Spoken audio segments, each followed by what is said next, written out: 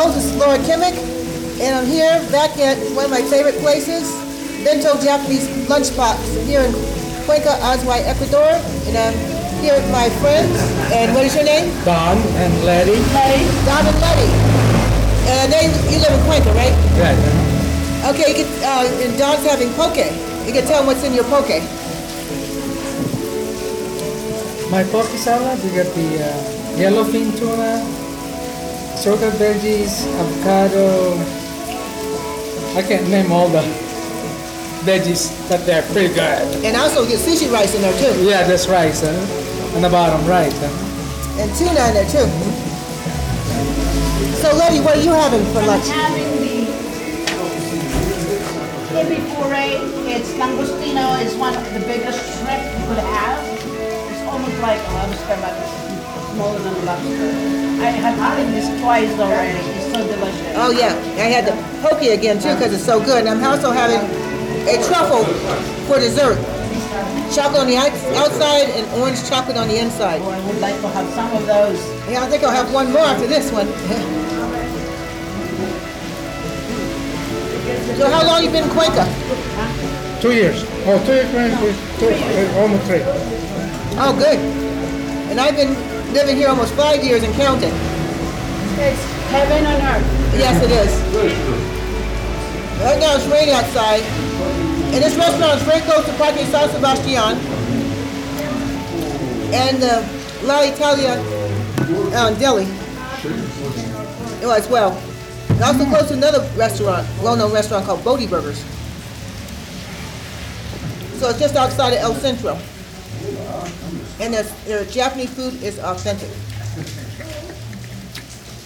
And they also have seaweed side salad, kani salad, which is crab salad. They have ramens and they have udons, yakisobas, and music in the background, which is nice. And of course there's traffic, can't control that because they have to be on a busy street. For those who haven't visited here,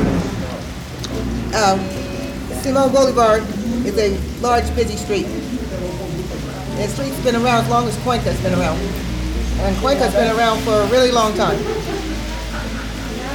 So, Letty, what else do you have with your prawns and shrimp? I have salad with rice. And the sauce is sweet, a little bit sweet. It's so delicious. And they also give you a hot sauce to put on there at each seat. It's a small place, but a really nice place. But in the future, they'll look for a bigger place not too far from here. Because they're doing so well, which is nice. You have to fight for your seat. Yes, you do. So secret restaurants that are popular come when they first open. You won't be guaranteed a seat, but you get a much better chance of having one, especially if you're not with a large crowd. And the owners are, yes, Matt and Debbie. Yes. Matthew Hart and Debbie Nagarmo Popula. Great people. And they know Japanese food. In fact, 45 years ago, Matt was born in Japan on a military base. So Don and Letty are also sharing each other's meals, which is nice too. Yeah. She likes mine. Everything looks so good, it's hard to choose, what to have. And the great thing about Matt, he comes to see, everything's great. Yeah, welcome to the podcast. What's that? Welcome to the podcast. Yeah, sounds great. Matthew, Oh, everybody did. Yeah. Matthew, I don't have to fly to Houston or Honolulu to get the poke. Oh, yeah. Welcome, y'all. Go on. Yeah, but see, Don's eating the poke properly. He mixes it up. I eat it wrong. It's so pretty. I just eat it, keep it pretty and eat it. But you're really supposed to, he's doing it right. You're really supposed to mix it up first before eating the poke. And he also told me that poke originates in Hawaii, which is nice. Yeah, I haven't visited Hawaii since 2006, but when I did visit, I really enjoyed the place. Especially the Big Island, Hilo. Isle of Hawaii.